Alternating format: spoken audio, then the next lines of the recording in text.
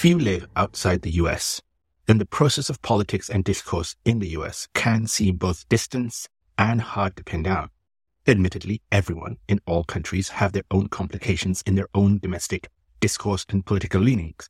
But here I want to share with you and focus solely on the United States. There is a history here and an evolution. There are also trends for the future. But first, I want to ask you, what makes American politics unique? To me, it's not the politics itself, but the First Amendment in the US Constitution. Inbred supposed constitutional right to what is perceived to be free speech. I don't mock it. I think the idea that you can slag off the government, their dear leader, and mock publicly local and national politicians is a cultural benefit that needs to be kept. It is undoubtedly a treasure. If you've listened to my past episodes, then you know, though, that I think free will and thus freedom itself is an illusion and that we are shaped by our own biases. One of the US biases is the idea that there is a free speech. It's the diet everyone is fed on from day one. Freedom, rule of law, and the American dream to own your own home. Thing is that when that trust between the citizen and the government breaks down, the individual then needs to protect themselves from the system. Thus, they created the Second Amendment, and that's the whole thing that you might know of on gun ownership. Okay, so what are the actual words of the First and Second Amendment? Let's start with the First Amendment. The actual words to the First Amendment are, Congress shall make no law respecting an establishment of religion or prohibiting the free exercise thereof or abridging the freedom of speech or of the press or of the right of the people to peacefully assemble and to petition the government for a redress of grievances. On the Second Amendment, it says, a well-regulated militia being necessary to the security of a free state, the right of the people to keep and bear arms shall not be infringed. That's it. It's not that much. You can interpret that as you wish. Keep and bear arms can be anything from a knife, a gun, to a ballistic missile. But most people, though, assume that it is actually firearms, since that was a going concern back in the 1770s. I'm not totally sure about the newer weapons. Yeah, I'm not a gun owner and personally don't see the point, but I do like both these amendments. Now, don't think here about words, but think about the spirit. It tells you that you can say what you want, you can go and abuse the government, you can abuse the dear leader, and you can even protect yourself from the government. Now, this is interesting because even then, back in the 1770s, they had figured out, and they were clever enough to figure out, that ultimately a government can come against you, the citizen, and you need to protect yourself from that. What they hadn't figured out back in the 1770s is that maybe in the 2020s, the government can come after you in very different ways. They can send federal agents all over social media and mainstream media and actually control the mindset and thinking process of its citizens in a different way, so that maybe you have the assumption of a free thought and free voice. Maybe you don't actually. But okay, I'm not going to get into that. That's all semantics. Let's get back to the task at hand, which is this amendment, the First and Second Amendment, because it's so good in my view. I mean, let's just take Germany, for example. Culturally, in Germany, it's not the case. There is no First and Second Amendment. It's not the case in China either. Culturally, there's no First and Second Amendment. But in the US, there is. It's in the culture. In Germany, people are insanely trusting of their governmental system. In China, they follow the orders, but don't trust the system. They know it's corrupt, so they just sort of listen, but they know it's all BS. The US is like the China system, except that the US have the backbone to put out there that, you know what, you don't need to trust the government. You can protect yourself from the government. It has to be stated, and this is very important, that even though the United States back in the 1770s, 1780s, 1790s came up with this constitution and a First and Second Amendment in time, It didn't apply to everyone who lived on those lands. It didn't apply to blacks, black slaves at the time, or the Red Indians. And none of these people could truly participate in that perceived freedom. Indeed, Jim Crow, which I can get into a little bit later, extended the plight of black freedom a whole another century. Red Indians were screwed then, pretty much are screwed now, forgotten part of the American narrative. It's not a good thing or a bad thing, it's just a thing, it's a historical note that we have to know. I personally assume the US to have become a modern state, a democracy, a freedom-loving democracy, only after the Civil Rights Act of 1964. That's a whole 99 years after the American Civil War ended. So I'm talking about modern America, the one you and I know, the 2023 America, that's about 60 years old. Right after the Civil War, we had something called the Civil Rights Act in 1875. It's sometimes also known as the Enforcement Act, or some people also call it the Force Act. It was passed in response to civil rights violations against black Americans. The bill was signed into law by the U.S. president at the time, who was Ulysses Grant. This act was designed to protect all citizens in their civil and legal rights, providing equal treatment in public accommodation and public transportation, and prohibiting exclusion from jury service. Now, what is this Jim Crow thing? You hear that a lot.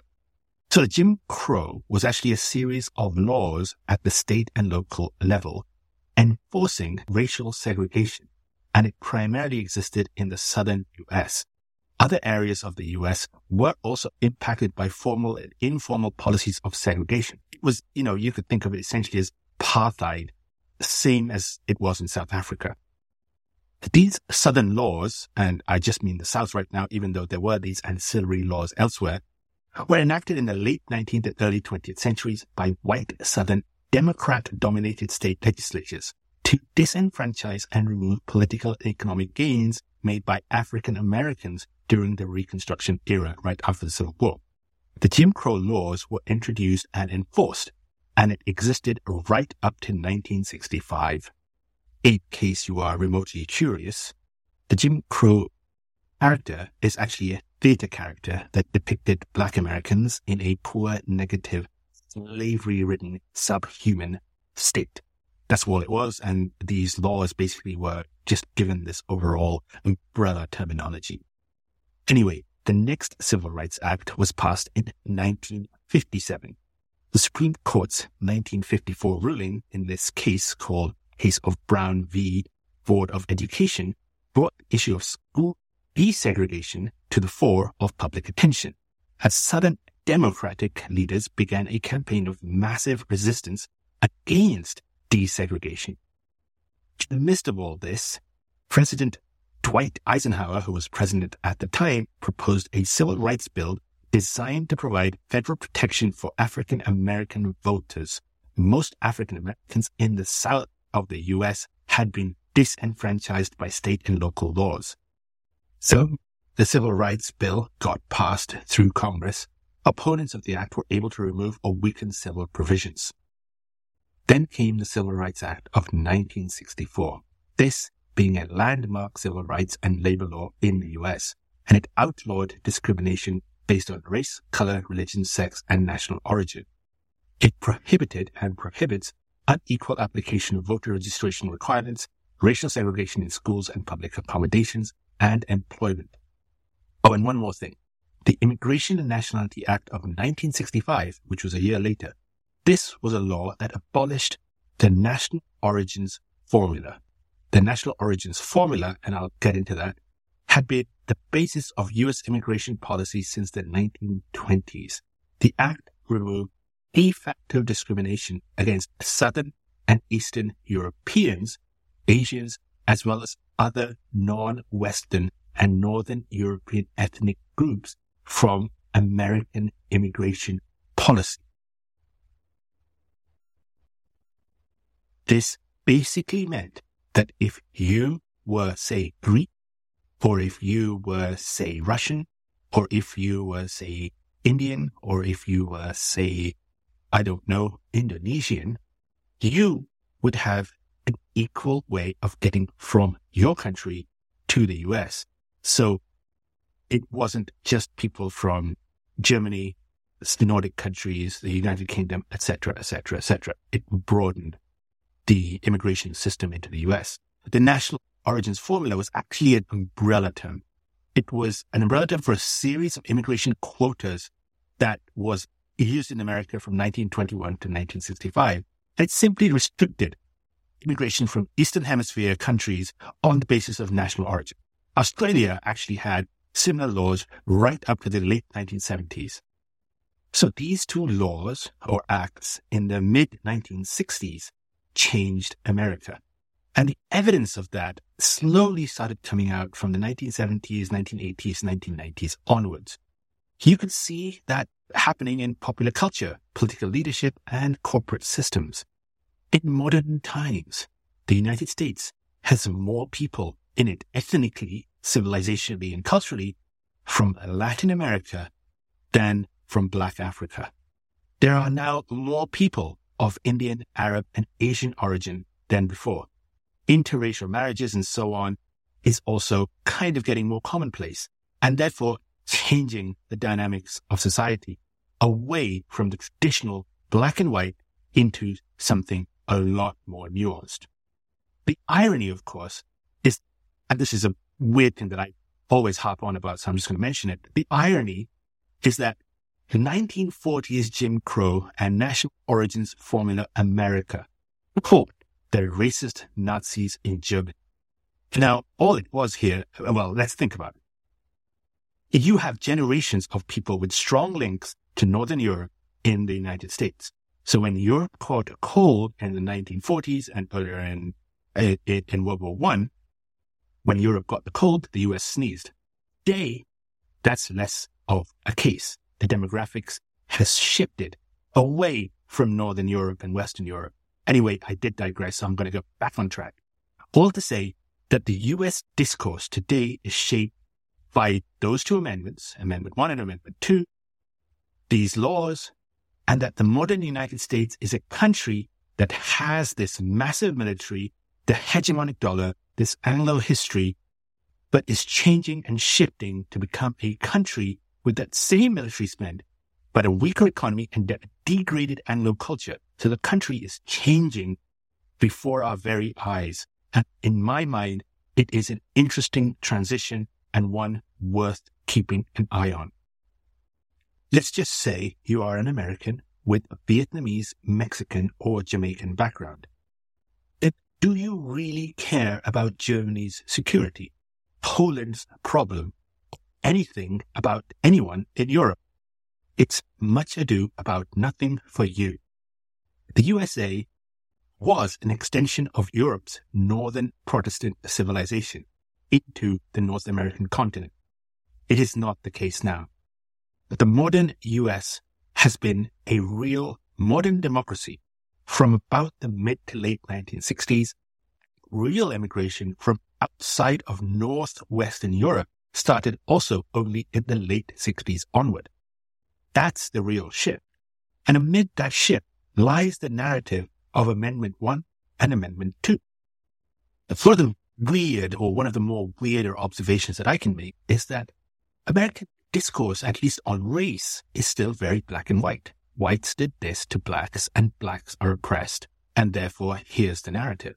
What it discounts completely in that black and white discussion, and that black and white discussion dominates America's narrative on race even today, is that really a lot of the white immigrants don't have that history. They came since 1965. And a lot of immigrants are from Latin America and from Asia who have no connection to those events. Indeed, even Africans who moved from Africa to the United States or from the Caribbean to the United States since the late 1960s have had no experience of things like Jim Crow. So that black and white narrative of race in America is irrelevant to these newer immigrants, and it's always been irrelevant to the Red Indians, who by the late 1960s were Native Americans. So what is America's politics since it became more of a democracy and started offering freedom to more of its people? Well, the biggest shift is in political discourse, like I said. It's changing and it's changed, and, in a democracy everywhere, it changes. In America, it's become more polarized, and every year makes it more and more polarized. In the 2016 presidential election, though Hillary Clinton conceded to Donald Trump, the deep state machinery, still continued to delegitimize the sitting president for his entire 2017 to 2021 tenure. So when the time came after the 2020 election, it should have come as no surprise that the same thing happened in reverse. This is a trend to keep an eye on also, because once you start something, the chances of gaining momentum only continues. I mention that because I think that the political polarization is real and is something of some concern for all parties concerned. But before I continue, some boring stuff. It's good to know, but it's not critical. The US is a republic. I understand it's a republic under God for all people, but that's if you believe there's a God. It's a constitutional republic and it's a representative democracy. The head of state is the same person as the head of government. It's a presidential system of government. The US has a Congress that works somewhat like a parliament. Like the Roman Republic had senators, the US also has senators who sit in a Congress, and they have congressmen too. So it's a hodgepodge of stuff. The states do their own things, and they have their own legislatures, and they have their own Congress, and their governors, and so on and so forth. So there is democracy at multiple levels, but there is no direct democracy, i.e. you don't vote for the law that you want. You vote for the representative who votes for the law that they would like for you.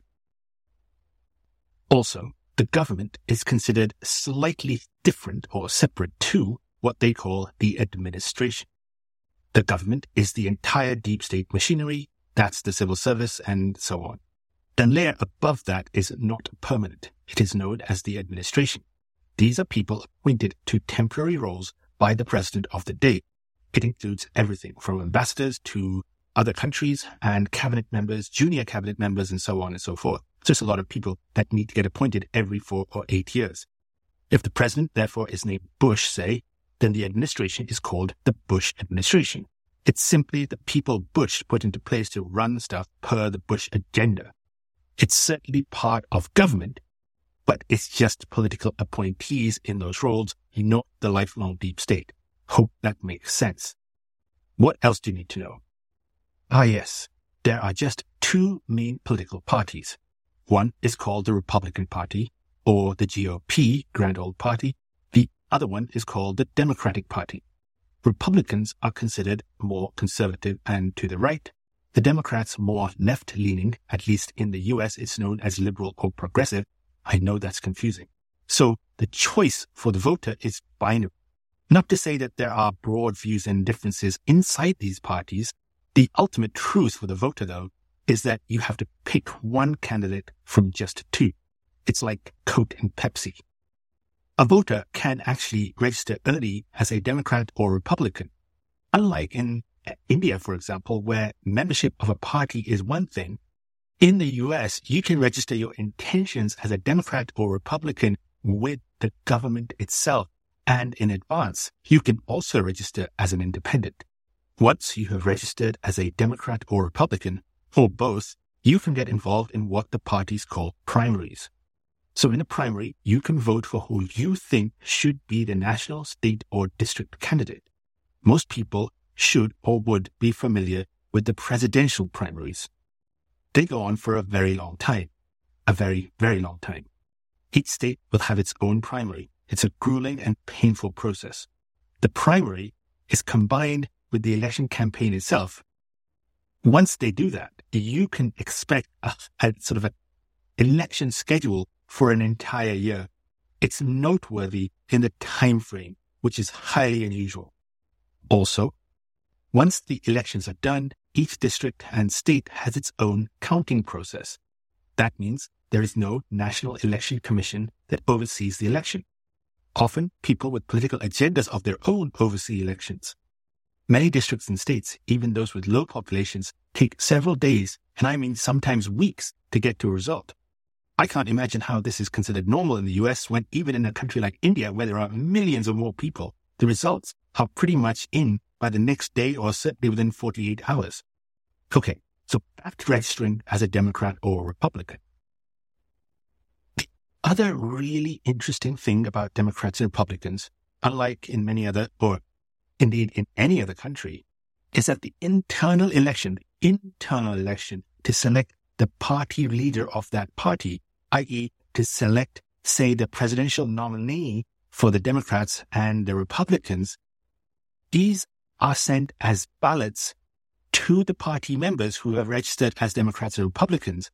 But that ballot, that vote mechanism is organized and assembled by the government itself. Yes, it's really weird. So in the UK, say, for example, the Conservative Party needs a new leader. The Conservative Party does the whole balloting and the canvassing and all of that. In the US, it's the government itself. Let me repeat. In the US dual party system, the state sends the ballots to select the party nominee. The ballot looks just like a general election ballot, but it's the primary ballot. Okay. Now, it's a system and all systems are flawed, but having the state intervene on behalf of just three parties, he makes this duopoly firmer and will force those parties to never, ever, ever give up that power. That means if you are a third party, the chances of you rising to the national level are zero to very, very remote. Once the long election has concluded and the long accounting has taken place, media companies with tentacles in the states will likely, and I air quote, call an election. Some of it is based on exit polls, others on other factors like previous voting history. But before all the votes are counted, the media houses call a district or state. They do so, and they get that through assumptions. And sometimes those assumptions are wrong. So the call can be wrong. And this is how candidates ultimately decide next steps. And what are those next steps? The candidate, if he or she is the loser, will call the winner and concede. That seals the deal. The system then has a number of buffer weeks, often a couple of months, before the new person is installed as the president, governor, or whatever. The cycle then repeats itself. I'm going to end soon, but I do want to spend a few minutes just clarifying some terms and things that you may have heard of if you live outside the US. So one is the Uniparty. The Uniparty is a name used to describe politicians across the duo of parties who agree on most things. So stuff like war, they typically agree on. The military-industrial complex, they typically agree on. Stuff that they cross party lines agree on. Then you would have heard the term rhinos, R-I-N-O-S. These are Republicans in name only. They are Republicans who spend a lot of time voting with Democrats. Then there are dinos, D-I-N-O-S. These are Democrats in name only. They are Democrats who spend a lot of time voting with Republicans. A rhino or a dino, say in the United Kingdom, would probably have a third party all to themselves. But in the duopolistic US system, they have to pick one of the two parties to go into action. Otherwise, they face political oblivion. So trends. Now, every country is polarized. But in the US, it's so that Democrats will tell you that they will not go to X state because it is a Republican state. And a Republican may say that they would not marry a Democrat. They would only marry another Republican. Families have become torn because of Republicans and Democrats, and friendships have ended of all things due to politics. You may or may not see much difference between the two parties. As I said, there's a uniparty idea, concept. The discussion, I think, is somewhat mute between the two, or it could be. Democrats, you could argue, are nothing but less honest Republicans. The Republicans are at least honest, I would say. I'm never sure, ultimately, if there's a huge difference between the two parties. I mean, occasionally you'll have an outsider like a Ron Paul or a Donald Trump. You can be completely outside, but you'd have to work within the party system to get anywhere. Is that different from any other country? I don't know. The US ultimately, though, and this is really important, I go back to the top, the US still has the First and Second Amendment. And that does protect its citizens from what has become, since September 11th, a huge government, a mass surveillance security state, and domestic spying through the media like nothing ever. And the only country comparable is probably the People's Republic of China. Oh, and race has become a political hot potato, like I said.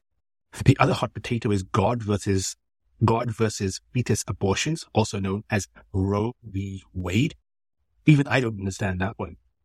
To me, all this stuff like Roe v. Wade and race is nothing but a distraction to what, to me, is ultimately the real issue. And that is of foreign intervention, not to protect the US, but to profiteer the military industry, politicians, and that is ultimately a tragedy. While people are too busy looking at Roe v. Wade, 1 million Iraqis died in Iraq.